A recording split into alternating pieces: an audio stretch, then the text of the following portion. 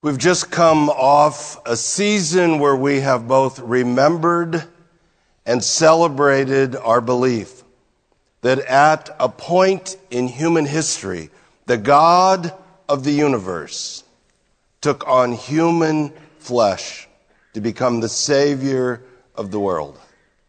Now, if you didn't know the story, wouldn't you think that the category of people most likely to celebrate and receive God in the flesh would be the religious crowd? I mean, these are the people that supposedly love and serve God. Wouldn't they be the people most likely to enthusiastically receive God when he became flesh and walked on the earth? Yet we know it was the polar opposite. It was the religious crowd that were the primary antagonists when God took on flesh and walked on this earth. There's such a tendency to believe as long as it's religion, it gets us to God. When the truth that Jesus is trying to help us understand is it's actually religion that becomes the barrier to experiencing a meaningful relationship with God. That's what we want to talk about this morning. If you have a Bible, turn with us to John chapter 5. We're back in the Gospel of John chapter 5. If you're new with us, we've been working our way through the Gospel of John. Took a little time off for the Christmas break. Last we were in John's Gospel. We kind of ended in a weird place, halfway through chapter 5. It's just kind of the way it worked. At the beginning of John chapter 5, Jesus heals a man who's either been sick or paralyzed for 38 years at the pool of Bethesda. And he very intentionally heals him on the Sabbath in order to expose the fallacies of the thinking of the religious leaders. So now the religious leaders, they are very upset. As a matter of fact, they are so upset, they are plotting to kill him. Now again, process this. You're talking about the religious leaders of the day. They are now so opposed to God in the flesh that they are plotting to kill him. There's two primary charges. One is you are claiming to be God. The second is you broke the Sabbath. You broke our rules, their interpretation of the Sabbath, and you must die. Jesus now begins to put forth his defense. And his defense is not a denial of the charges, but actually an embracing of the charges. He is claiming to be God. And that is the basis by which he can work on the Sabbath. So like in a courtroom, Jesus presents 5 witnesses for his defense. We pick it up in verse 31. If I alone testify about myself, my testimony is not true. Now, what Jesus is not saying that his testimony is false, but rather it's the idea that if he claims to be God, then there should be some evidence of that. Anyone could claim to be God. But probably more than that. The word true could be translated admissible. In a Jewish court, any charge required 2 to 3 witnesses. And so Jesus is claiming to be God, and he's saying, just my word alone would not be admissible, so now he's going to present witnesses to affirm his claim. Verse 32, there is another who testifies of me, and I know that the testimony which he gives about me is true. Now I think verse 32 is referencing the Father, and we'll come back to the Father in just a couple of minutes. But I think it is the transition or the hinge into the first witness. The first witness is John the Baptist. Verse 33, you have sent to John, and he has testified to the truth. Now, if you were here at the beginning of our study of the Gospel of John, this hopefully sounds familiar. In John chapter 1, we were told that the religious leaders sent a delegation to John the Baptist to find out who he was and what he was doing. That's where they had the classic conversation where John said, I am not the Christ. I am not Elijah. I'm not the prophet. I'm just here as a voice to announce that the Messiah has come. The Pharisees specifically sent a delegation asking him if he's not the Christ or the prophet or Elijah, who exactly gave him authority to do what he's doing. John was getting a significant following. He was creating quite a stir, and he was baptizing Jews. Now, baptism was not unusual in the first century, but it was a baptism of Gentiles who were converting to Judaism. John was baptizing Jews in a baptism of repentance. So there's kind of this offense. Who exactly gave you the authority to do that? And what do you think you're doing baptizing Jews? And what are they repenting of? But the whole movement of John was repenting of not only their sin, but their own self-righteousness to prepare them to receive the Savior.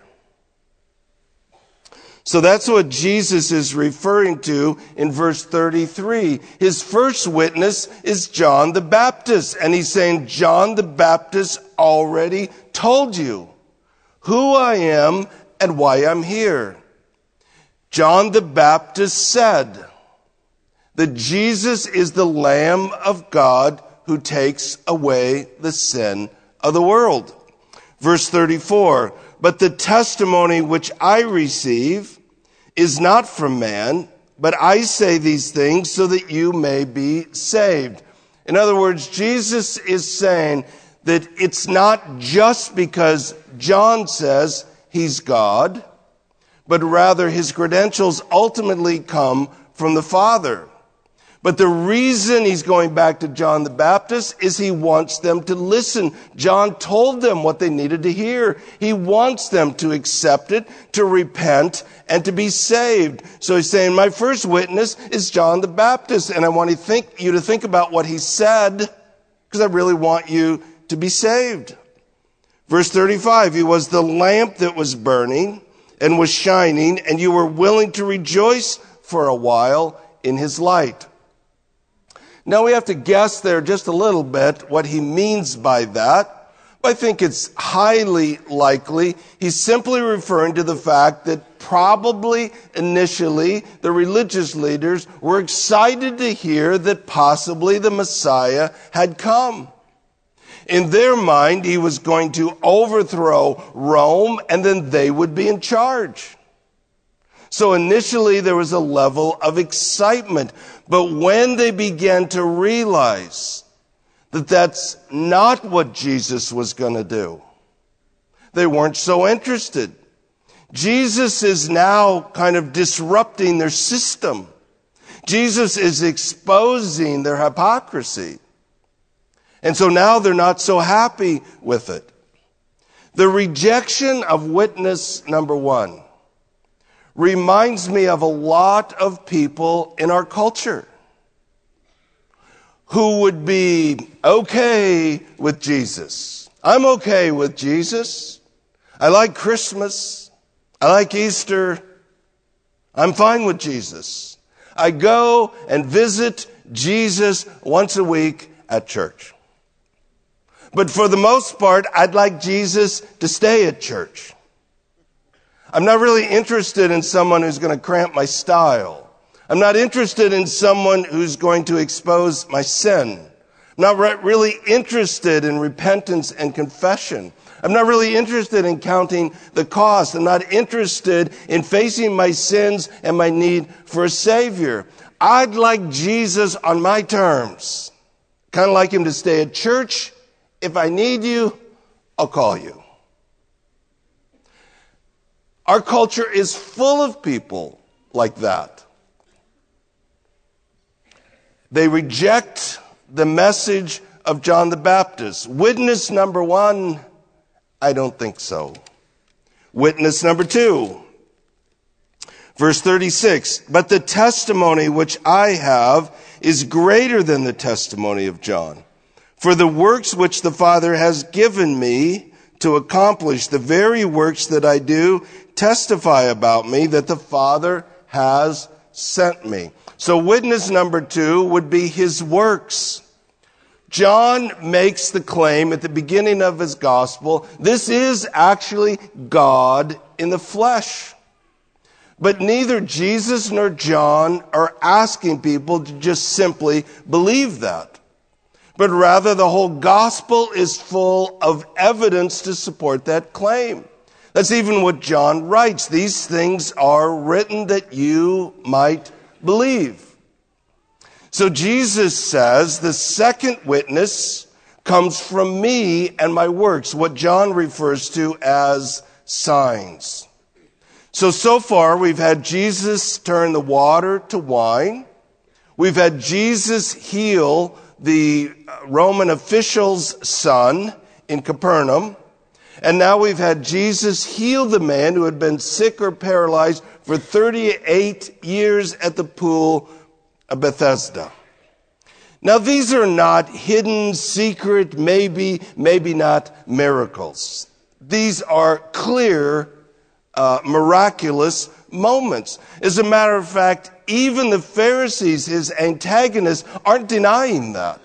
That's the problem. His miracles are creating quite a stir. They can't deny them. Clearly they happened.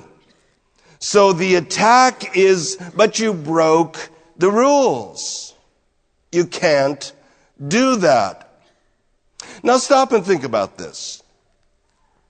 If someone among you is actually doing miracles and claiming to be God, wouldn't you at some point maybe take a few steps back and wonder, who is this man?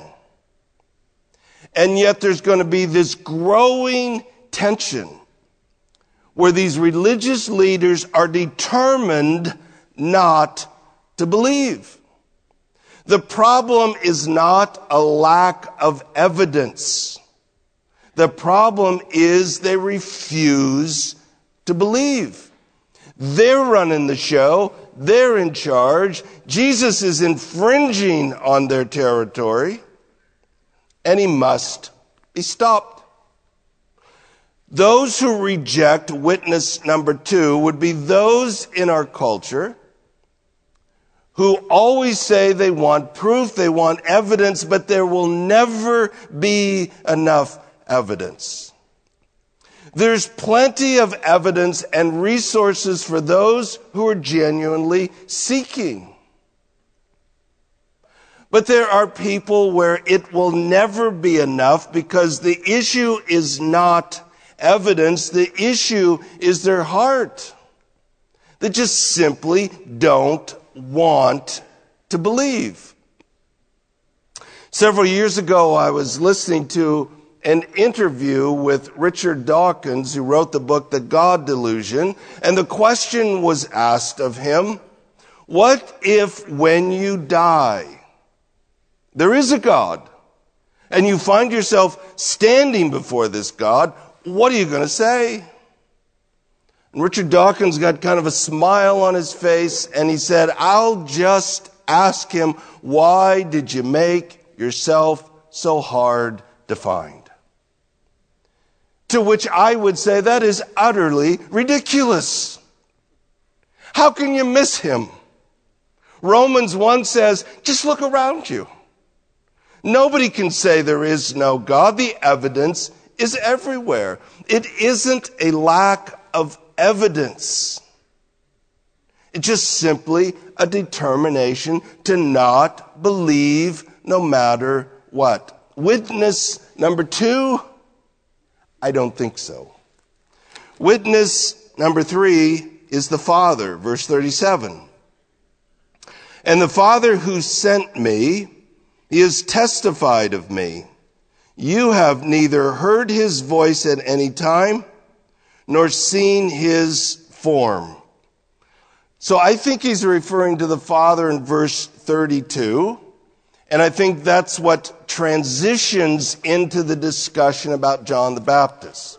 Because we remember at the baptism of Jesus, there was a voice that came out of the heavens that declared Jesus to be God's Son. John told us there was also a dove that came out of the heavens, landed on Jesus, and remained. And he had been told that would be the sign. So part of the witness of the Father was a voice from heaven. This will happen again in chapter 12. But I think Jesus is saying more than that. John told us at the beginning of the gospel that Jesus is the Creator God who took on human flesh. And then chapter 1, verse 18, and he came to exegete, to reveal the Father to us. This comes up again later in the upper room. This is hours before Jesus is to be arrested. And Philip says, Jesus, show us the Father. And Jesus says, Philip, if you've seen me, you've seen the Father. Because I and the Father am one. I think that's what Jesus then is saying in verse 37. For those who have eyes to see, for those who are willing to listen to the witnesses, to weigh the evidence, with eyes of faith, they see the Father in Jesus as he exegetes or reveals the Father to them. Paul said to the Colossian believers that Jesus is the visible manifestation of the invisible God. This morning, I can't prove this to you.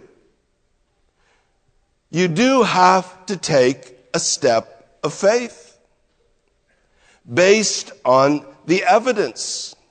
But what happens when you choose to believe that Jesus tells the truth is God meets you there, and he affirms in your heart that what you believe is true. The Bible says when you trust Jesus as Savior, you actually have the indwelling Spirit of Jesus, the Spirit of truth that lives in you and confirms to you that which is true. So, for example, if you were to ask me this morning, what's your number one reason why you believe this book is true? My answer would be, number one, because I have a personal relationship with the author. Now, would that convince the skeptic? Absolutely not. I'm not arguing with the skeptic. You're asking me, and I'm saying because the Spirit of truth dwells within me, part of his role is to confirm in my heart what I believe is true. That's where we get our confidence. And that's in a sense what Jesus is saying. The disciples will see the Father. They will accept the witness of the Father as it's manifested through the Son. The Pharisees will not, and that's what Jesus said. Why? Because they don't have the Word in them. They don't believe. Verse 38, you do not have His Word abiding in you, for you do not believe Him whom He sent.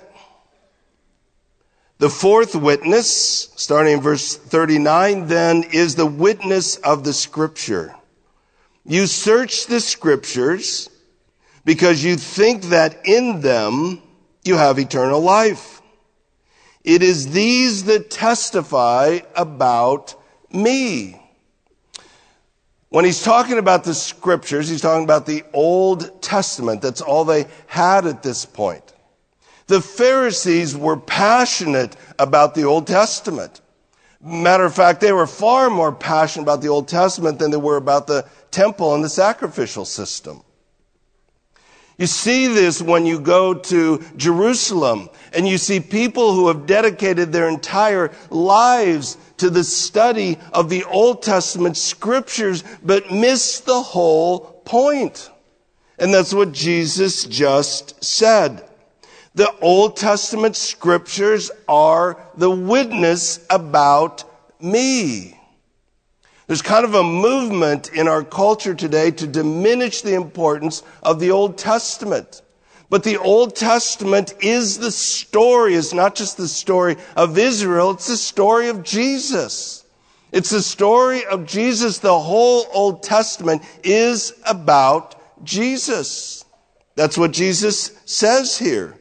Verse 40, and you are unwilling to come to me so that you may have life. Eternal life is not found in the Scriptures. It's found in the person revealed through the Scriptures. There's a significant difference between those two. It doesn't matter if you've memorized the whole Testament, as some of these rabbis had. It doesn't matter if you can quote it in Hebrew or Latin.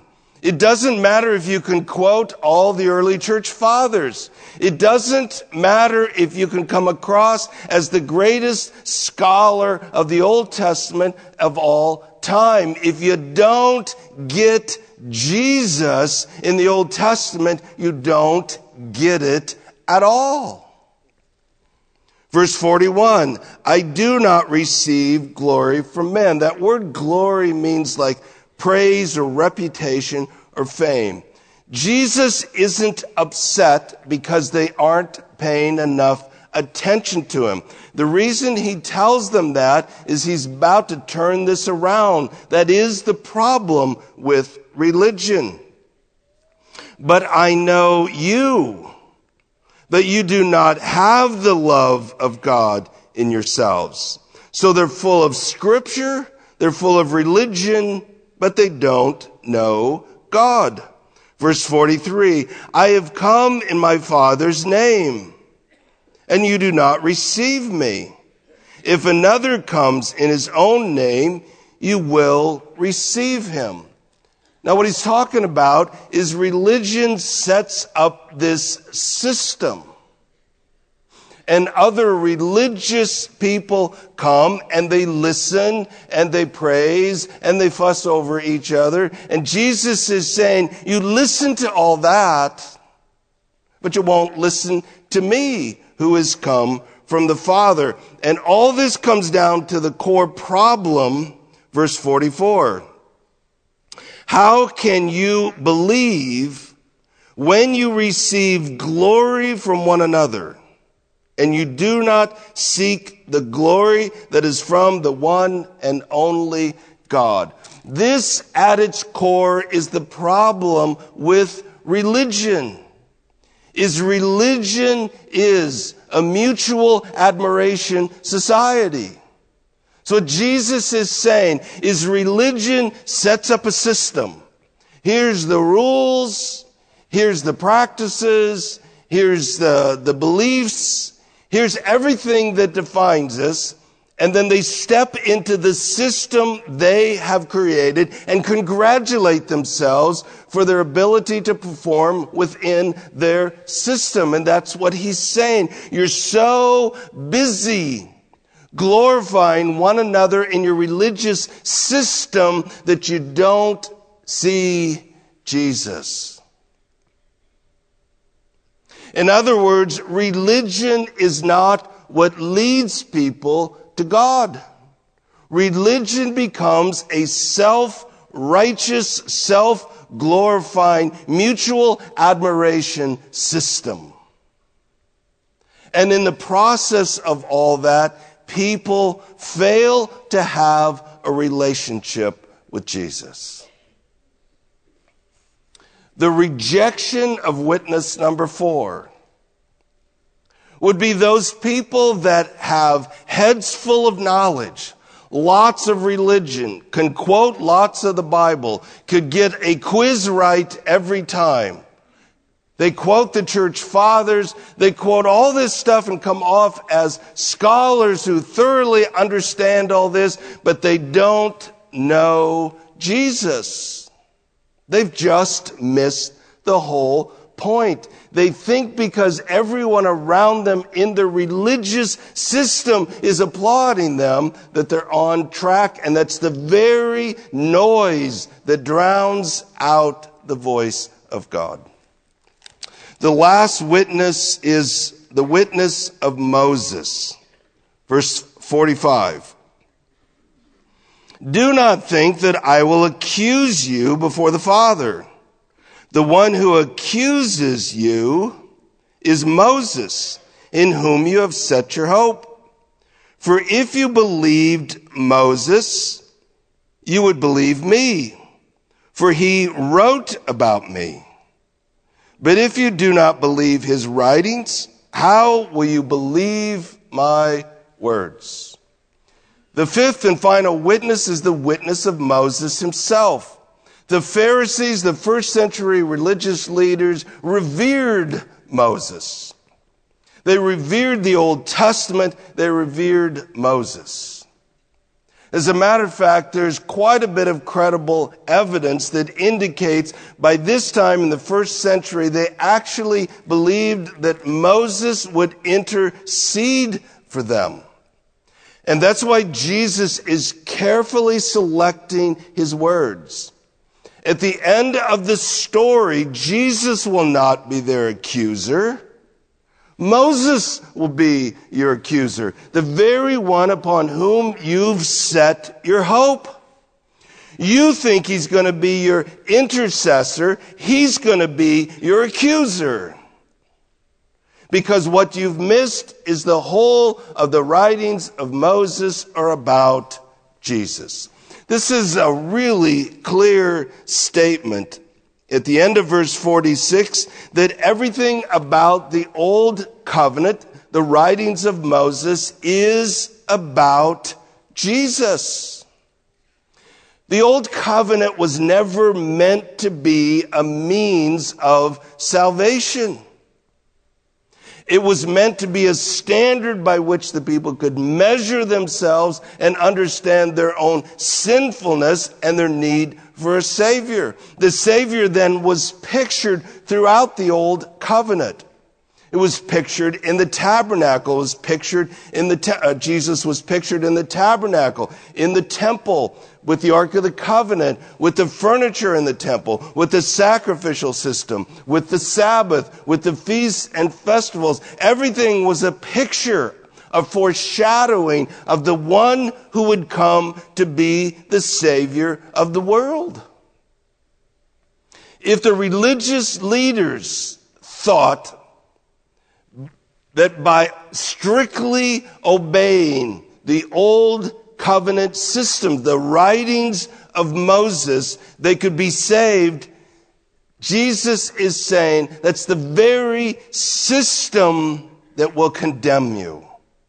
As a matter of fact, Paul, in writing to the Corinthians in 2 Corinthians 3, actually calls the old covenant a ministry of death. He also calls it a ministry of condemnation.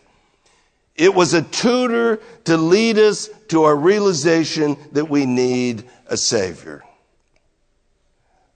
But no matter how thoroughly they thought they understood the Scriptures, if it doesn't lead them to Jesus, they have no hope. Verse 47, but if you do not believe his writings, how will you believe my words? Very interesting. What Jesus is saying at the end of this discourse is the very thing that you thought would lead you to God has become the barrier that prevents you from hearing the message of God. 5 witnesses presented, 5 witnesses rejected. Because these people were so deeply entrenched in their religion, and they weren't about to let Jesus interfere with that. I want to close by just rereading verse 24 that to me states the truth so clearly. Truly, truly, I say to you, he who hears my word and believes him who sent me has eternal life and does not come into judgment, but is passed out of death into life. Either that's true or it's not. Either Jesus tells the truth or he's a big liar. But what Jesus wants you to know is just because it's religion, don't think that that gets you to God. The only hope you have is through Jesus the Savior. Our Father, we're thankful this morning that you tell us the truth. In a world full of religion and religious confusion,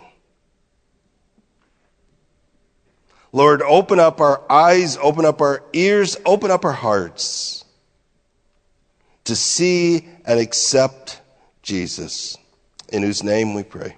Amen.